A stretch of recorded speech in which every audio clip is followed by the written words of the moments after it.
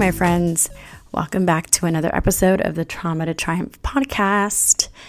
I'm Annabelle Ingleton. I'm your host. I'm a trauma-informed coach. I help people heal their brain and body from the effects of trauma.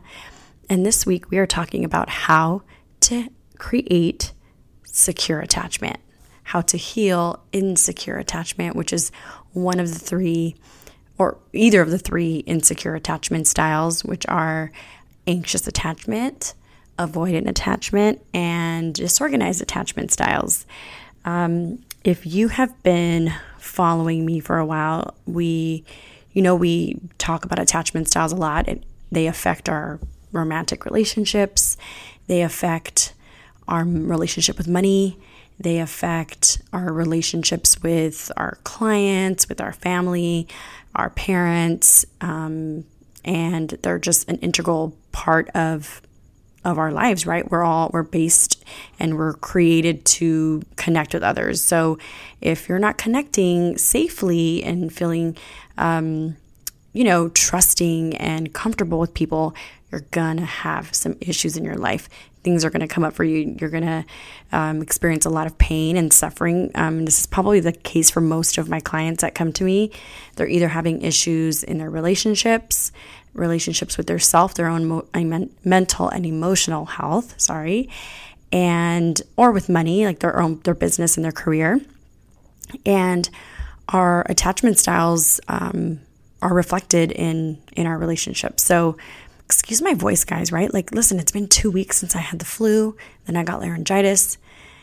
I haven't been resting it. I should be resting it, but I haven't, because I'm a freaking coach and I'm on, 3 to 6, 7 calls a day sometimes. And I've been doing like a lot of singing, which is so fun. And it doesn't help the vocals. No, it doesn't. I promised myself I wasn't going to sing this week so I could just like rest it, but it's so hard. Anyway, let's stop talking about my deep, sexy voice. Obviously, I'm going to listen to this later and be like, what the heck, this girl? It sounds like I'm sick still. I'm totally not. I just haven't healed completely. But either way, we still got to push forward, right? We got to have the podcast. So I want to talk about how to develop secure attachment in adulthood. I get asked this so much, and I'm going to give you, I want to say like six ways to create secure attachment.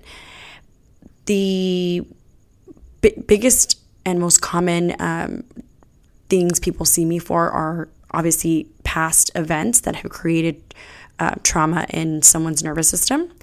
Things like infidelity, being diagnosed with a fatal illness, physical, sexual abuse, rape, verbal abuse, bullying, infidelity. Did I already say that? Being like a war veteran, seeing a murder, being exposed to someone, having a close person pass away, financial trauma, a bad breakup, just all kinds of things, divorce, all these things can be very traumatic to someone, or losing a child can be very traumatic to you. And it can have a really lasting effect on your nervous system. But what also affects your nervous system is an attachment wound. When you have a caregiver or caregivers that don't securely attach to you, don't offer the love and nurturing and secure love that you need as a child, and it ends up affecting you as an adult. I'll give you a quick rundown of each of the 4 attachment styles.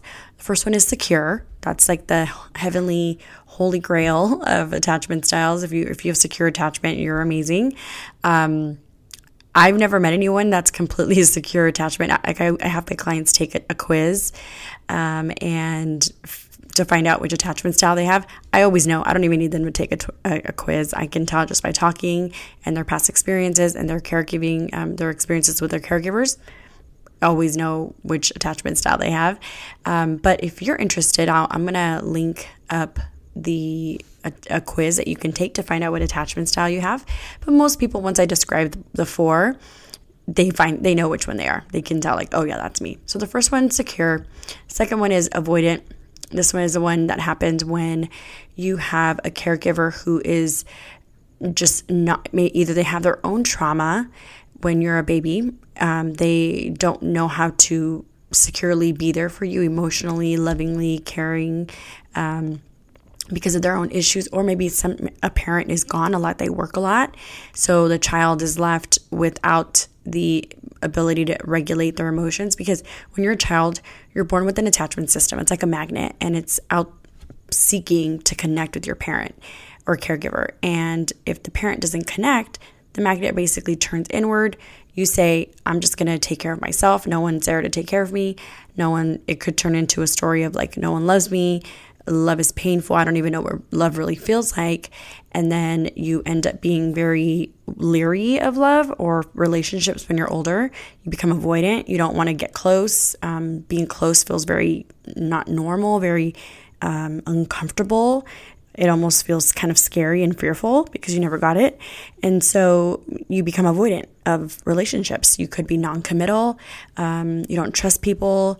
There could be a lot of fear involved in relationships. Maybe you're sexually promiscuous because you'd rather connect on a physical level, but maybe not romantically and emotionally. So that's the first one. That's avoidant. Second one is anxious attachment. This happens when you have a caregiver who, when you have your attachment system out, it connects once in a while sometimes, and then they go away. They're very inconsistent. They connect, they come back, they leave, they come back. Maybe you have a parent who was like, you never knew what you were going to get. You'd come home from school, they were drunk one day, another day they were perfectly normal and nice for about a month, and then they'd have weeks where they were just high all the time, or they were just super inconsistent. Sometimes they were there, sometimes they weren't, and your attachment system felt the love, connected, and then the parents would disconnect, and you would left like kind of wanting more, like searching for the connection. And so you're left anxious, wanting to be with people and wanting to connect because you felt it and you got a taste and you liked it, essentially. What happens is what this does for a child, or now as an adult, it creates this very needy, jealous desire, like wanting to always be with someone. It's almost like it's scary to be by yourself. You can't really regulate your emotions on your own. You only feel okay when you're being affirmed and loved by someone else. You only feel regulated when someone affirms you and loves you. If no one's affirming you or loving you, you can say like, woe is me, I'm nobody, or you could just get really down on yourself, and it triggers like an abandonment wound. If you were abandoned as a child, a lot of people have anxious attachment.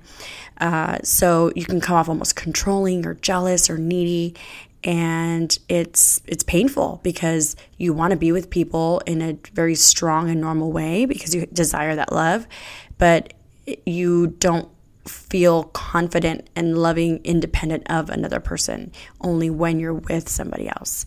So that's anxious attachment. Disorganized attachment is a combination of avoidant and anxious.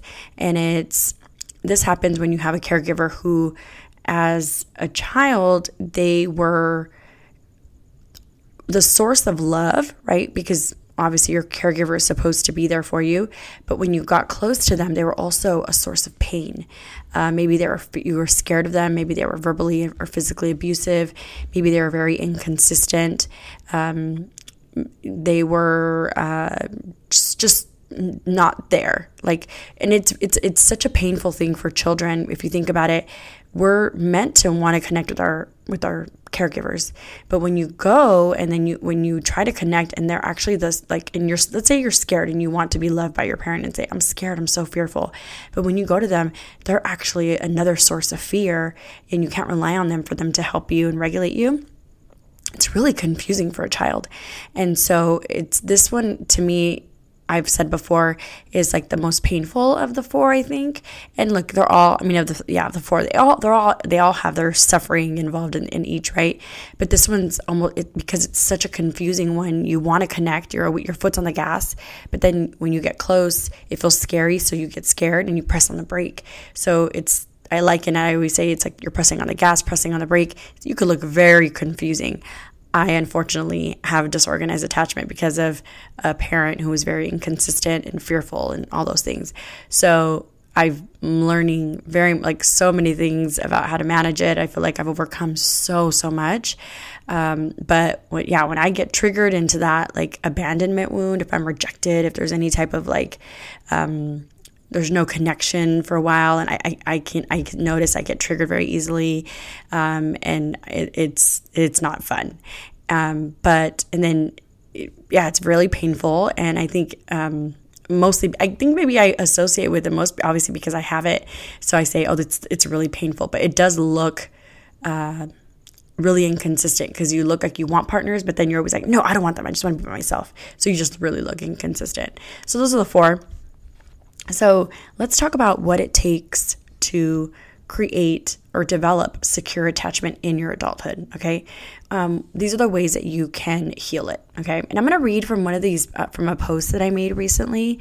It was a thread that I posted on Instagram, and I was reading it the other day, and I just thought, this would be a great podcast episode. I don't think I've talked about secure attachment in and of itself. So I'm going to read it. It says, secure attachment is one of the 4 attachment styles described in attachment theory. Attachment theory in psychology originates from the seminal work of John Bowlby back in 1958. In the 1950s, John Bowlby worked as a psychiatrist in a child guidance clinic in London where he treated many emotionally disturbed children. The experience led Bowlby to consider the importance of the child's relationship with their mother in terms of their social, emotional, and cognitive development. Specifically, it shaped his belief about the link between early infant separations with the mother and later maladjustment, and led Bowlby to formulate his attachment theory.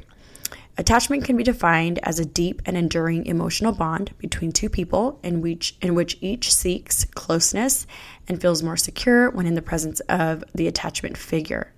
Attachment behavior in adults towards the child includes responding sensitively and appropriately to the child's needs, such as the behavior appears universal across cultures. Attachment theory explains how the parent-child relationship emerges and influences subsequent development, like when you're older. So ultimately, secure attachment is a style we all want to have. It creates and promotes healthy relationships with others and with money. Okay, so I'm going to read the ways that you can heal secure attachment. Number 1, process your past trauma, your unhealed wounds. The reason this is the first one that I share is because obviously when I say process past trauma, I'm more than anything specifically referring to the physiological processing of trauma out of your nervous system. What that looks like is using some type of a healing modality to move it out of your nervous system, your subconscious mind, and your body, or your mind. And there's lots of modalities out there that do this. I'm a facilitator. I'm a certified facilitator in a healing modality called Psyche, and we utilize these things called balances to process past traumas. I believe they work tremendously to process them out of your nervous system and your subconscious mind and your brain. There's other healing modalities like EMDR, internal family systems therapy, somatic experiencing, corrective experiences through another form of somatic experiences. All these ways are just really, really, breath work is really amazing too. They're all really great ways to engage the nervous system, your body, and your subconscious mind and your brain and process them out. So that's the first one I want to recommend. The second one is work on reparenting yourself and meeting your own needs. So when we experience trauma or attachment wounds, we have these inner children, these inner wounds, like the children that were at the age of when we got injured, when we had the attachment wound or when we had the trauma. It's essentially, when you think about it, trauma kind of like stops you at that age in your nervous system, and it literally keeps you from growing emotionally at that age. I always say, like, I have like a 6-year-old little girl, like a 15-year-old girl inside of me that has been injured emotionally with like certain attachment wounds and then re-injuries. And you want to be able to reparent them. Reparenting looks like doing like inner dialogue, kind of like closing your eyes and really looking into and feeling into that part of yourself, that wounded child, and asking it what it needs, letting it know that you're there for it, asking it what it's fearful of. If you do this, it's very interesting to see that you will get answers. You're in that injured and wounded part. Well, actually, if you listen and feel into it, they really do express the things that they need from you, whether it's some self-care, whether it's like not talking to a person anymore, whether it's taking like a break or taking a day off from work so you could just rest. Maybe you need some time in nature and doing some things outside and things like that. There's so many ways that you can reparent yourself, but it's mostly doing inner work to help that inner child and meeting the needs that it requests. A lot of this is stemmed from one of my favorite forms of therapy. It's called internal family systems. I'm actually going to have a therapist come on the show. Her name is Tammy Sullenberger. She's amazing. She has a podcast. I forget the name of it, but I'm going to link it in the show notes because I don't have it right here. And she's an internal family systems therapist. Internal family systems was created by a man named Richard Schwartz, an amazing, amazing therapist. And it's a really great type of therapy that helps you do that inner reparenting and inner parts work. Highly recommend it. Google it, look it up. There's many books on it. One book that I really love is You Are the One You've Been Waiting For by Richard Schwartz, and it has to do a lot with relationship, attachment wounds, and like reparenting. So I highly recommend that. The third way to create and develop secure attachment as an adult is to learn how to regulate your nervous system. Basically, what regulating your nervous system means, learning emotional regulation, learning how to activate navigate the highs and lows of activation when you're triggered, when you're placed in a survival state by your nervous system. It's basically the skill of just being able to calm yourself down again when you get triggered. A lot of people who have a lot of unhealed trauma and unhealed attachment wounds find it really hard to navigate and calm themselves down. They stay in survival states. They stay in those shutdown states. They find it really hard to access that ventral vagal energy, that safe and connected energy, that playful energy, that stillness energy. And when you learn the skill of emotional regulation, it's so, so helpful. And there's so many things there's tools you can use to help regulate your nervous system, like journaling, grounding. Grounding is like, to give you an example, it's like going outside and touching the grass with your feet and kind of sensing into your feet and focusing on the way the grass feels and the way your feet feel and the coldness or the heat or whatever. Because what you're doing is you're basically getting your mind off of your emotions and your thoughts. You're focusing on your actual physical body. It could really help a lot. That can also involve like taking a hot bath or a hot shower or cold shower, putting your hands in an ice cold bath and feeling the ice and feeling how your hands and fingers feel, playing with like that kinesthetic sand and feeling it in your fingers, and just anything that puts you in touch with your tactile senses is really, really helpful to calm you down. Breath work is another thing that can help you. Taking deep breaths. I think taking 5 deep breaths is like so is it underestimated? Is that the word? I'm having a brain fart. But people are like, okay, let me just take a couple breaths. But it literally engages your polyvagal brake, and it helps you downregulate. And it does help you if you're in a very heightened emotional state or anxious or angry, it really can calm you down. It really helps. Meditation helps. Being outside in nature helps a lot. Self-talk helps a lot, like mindset strategy. I feel like that's more of an advanced thing. It may not work initially because your nervous system is so powerful. Remember, I've talked about it before. Afferent data, information coming from your body to your brain, which is emotions, is 8 times stronger than your thoughts. So if you try to control your feelings with your thoughts, and then you're really new at this, it's not going to work so well, not so easy. This is more of an advanced way of regulating yourself. I find that my clients that are a lot further in the process, maybe like working with me, we're utilizing a lot more thought work, a lot more strategy to calm ourselves down through by regulating ourselves. And so I think it's more of an advanced thing. So I always like to offer all the other things like journaling and grounding and meditation and breath work and nature and things like that. Those things are really, really helpful. The fourth thing that you can do to learn and develop secure attachment is building self-trust through keeping small daily promises to yourself. This sounds like a really simple and like basic thing that people probably feel like they do, but you'd be surprised where we break a lot of promises to ourselves. And when I say breaking promises to yourself, this can be as like simple as saying you're going to take vitamins every day and not taking your vitamins, or working out when you say you're going to do it, or drinking lots of water, or doing a journal entry. When you don't keep your promises to yourself, essentially what, like I call it betraying yourself or like lying to yourself, it creates this distrust in yourself. And what it can do is it will create this inability to basically think that you have your own back.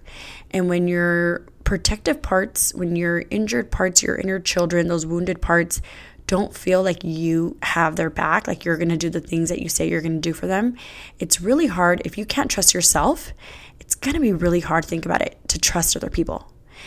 So it's really important to, when you build self-trust, this is so helpful in learning how to be secure and feeling trusting with other people.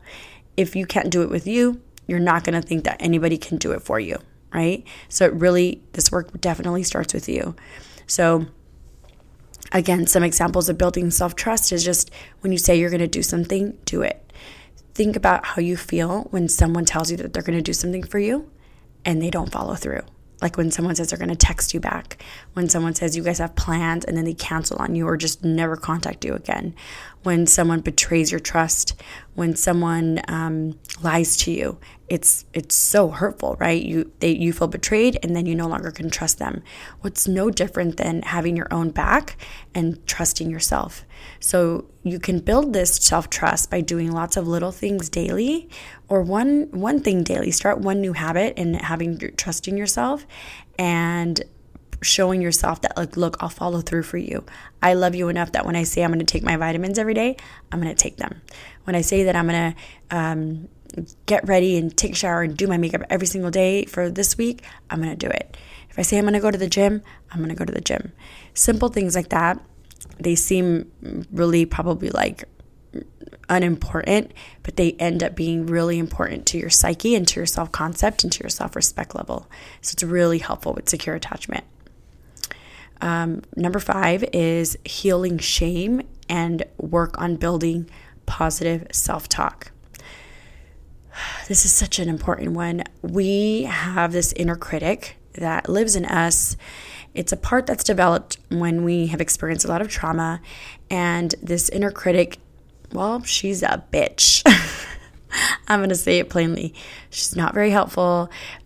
She doesn't trust you, maybe because we've made some quote unquote bad choices or decisions or mistakes in our past, or like I was talking about right before this, not following through on the things that we say we're going to do for ourselves. Maybe you said, I'm going to break up with this bad person that like treats me like shit, and you don't do it. Think about the shame that you feel against yourself when that happens, right? Think about the self-talk that ends up growing inside of you when you don't love yourself and follow through. It's really, really, really painful. So doing the number 4 that I talked about, like keeping your promises to yourself, this can help with the self-talk. And when you notice you're doing it, if you notice you calling yourself, or that inner critic is like saying things to yourself, you can kind of, at least what I do is I kind of stop and I kind of lean into that part and just ask it, like, why are you upset? Like, what do I need to do to make you feel a little bit better? Like, why are you upset with me? And listen, I realize this kind of sounds weird to do, but guys, it is so helpful. I used to be the queen of shit talking to myself, like the queen of negative self-talk.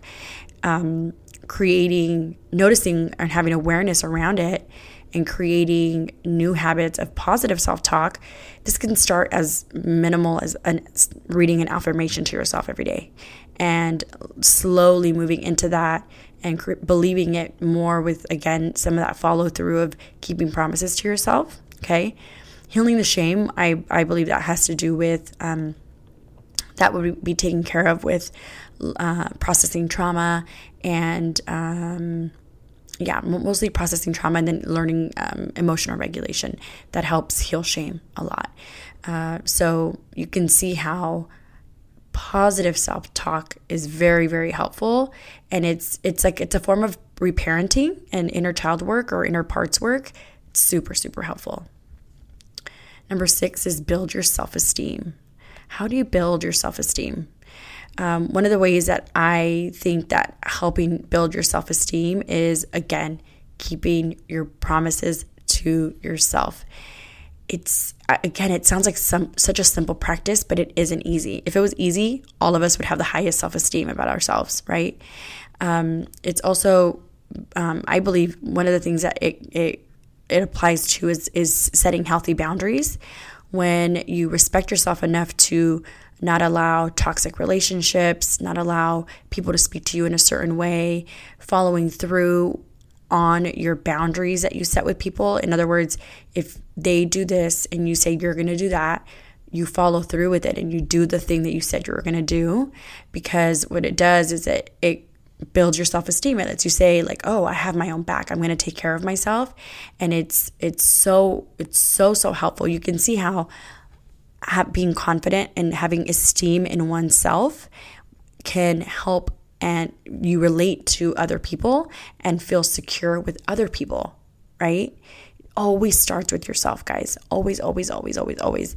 People will come to me and say, I need you to heal my husband. I need you to heal my kid. I need you to heal my sister or my boyfriend. And I always tell them, like, if they want help, you can recommend them to me, but I would rather they reach out to me. And if they feel called to this work, then I'll definitely work with them. But what you can do to help is actually you work on your stuff. And when people see that you're living healthy and loving yourself and healing your wounds, and then you change, your energy changes, people really notice that. And then they get compelled and inspired to heal themselves. A big part of my practice is almost all referral based, because think about it. My clients will do the work and then their husband is like, wow, what happened? Then I work with the husband. I'm working right now after I worked with the wife, I worked with the husband. Then now I'm working with their daughter. I've worked with best friends of one of my clients. I worked with the husband and then the husband recommended the wife. I mean, it's so common that this happens.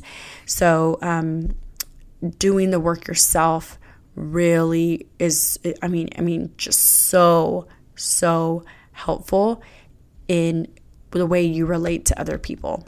Okay. So guys, those are some of, I'm sorry, I have one more. I forgot. So sorry. The last one is improve communication skills. This one isn't really talked about a lot because I think we focus more on like healing work, but communication skills is humongous. Think about what you do when you are sharing your emotions to someone and sharing how you feel when someone does something, or when you communicate with someone what your needs are, when you communicate how someone may have hurt you, when you can properly, effectively, and maturely communicate your needs and just your desires, or just in any way to other people. This helps them understand you better. This helps them understand what you need. Then if they know what you need, guess what they give you? People who really love you will give you what you need. And then guess what that makes you feel when you're with them? Secure. So communication with your loved ones, with your partner, with clients, with whoever, integral. I mean, just so important. So important. So what time, how long has this podcast been on? I thought this was going to be like a 10-minute podcast episode, guys. I had no idea it would go this long. But I hope some of these things were helpful. I'm going to write down all of these, the list of things that I recommended in the show notes. So if you want to look at them, you can click the link in the bio. If you have been enjoying the show, please do me a favor and go to either it's Stitcher, Spotify, Apple. And if you like the show, if you can write a really nice review, give me a couple stars, ideally 5. And it helps a lot with the show, and it helps people find the show more if I have a lot of good reviews. So I'd really appreciate that. Hopefully, guys, my voice is a lot better next week. Let's just pray. Let's pray. I'm not giving you guys, it sounds like it's like 6 a.m. in the morning and I just woke up and my voice is all groggy. So sorry. But I hope you guys enjoyed this episode. I hope it was helpful. And I will see you guys next week. Have a good one.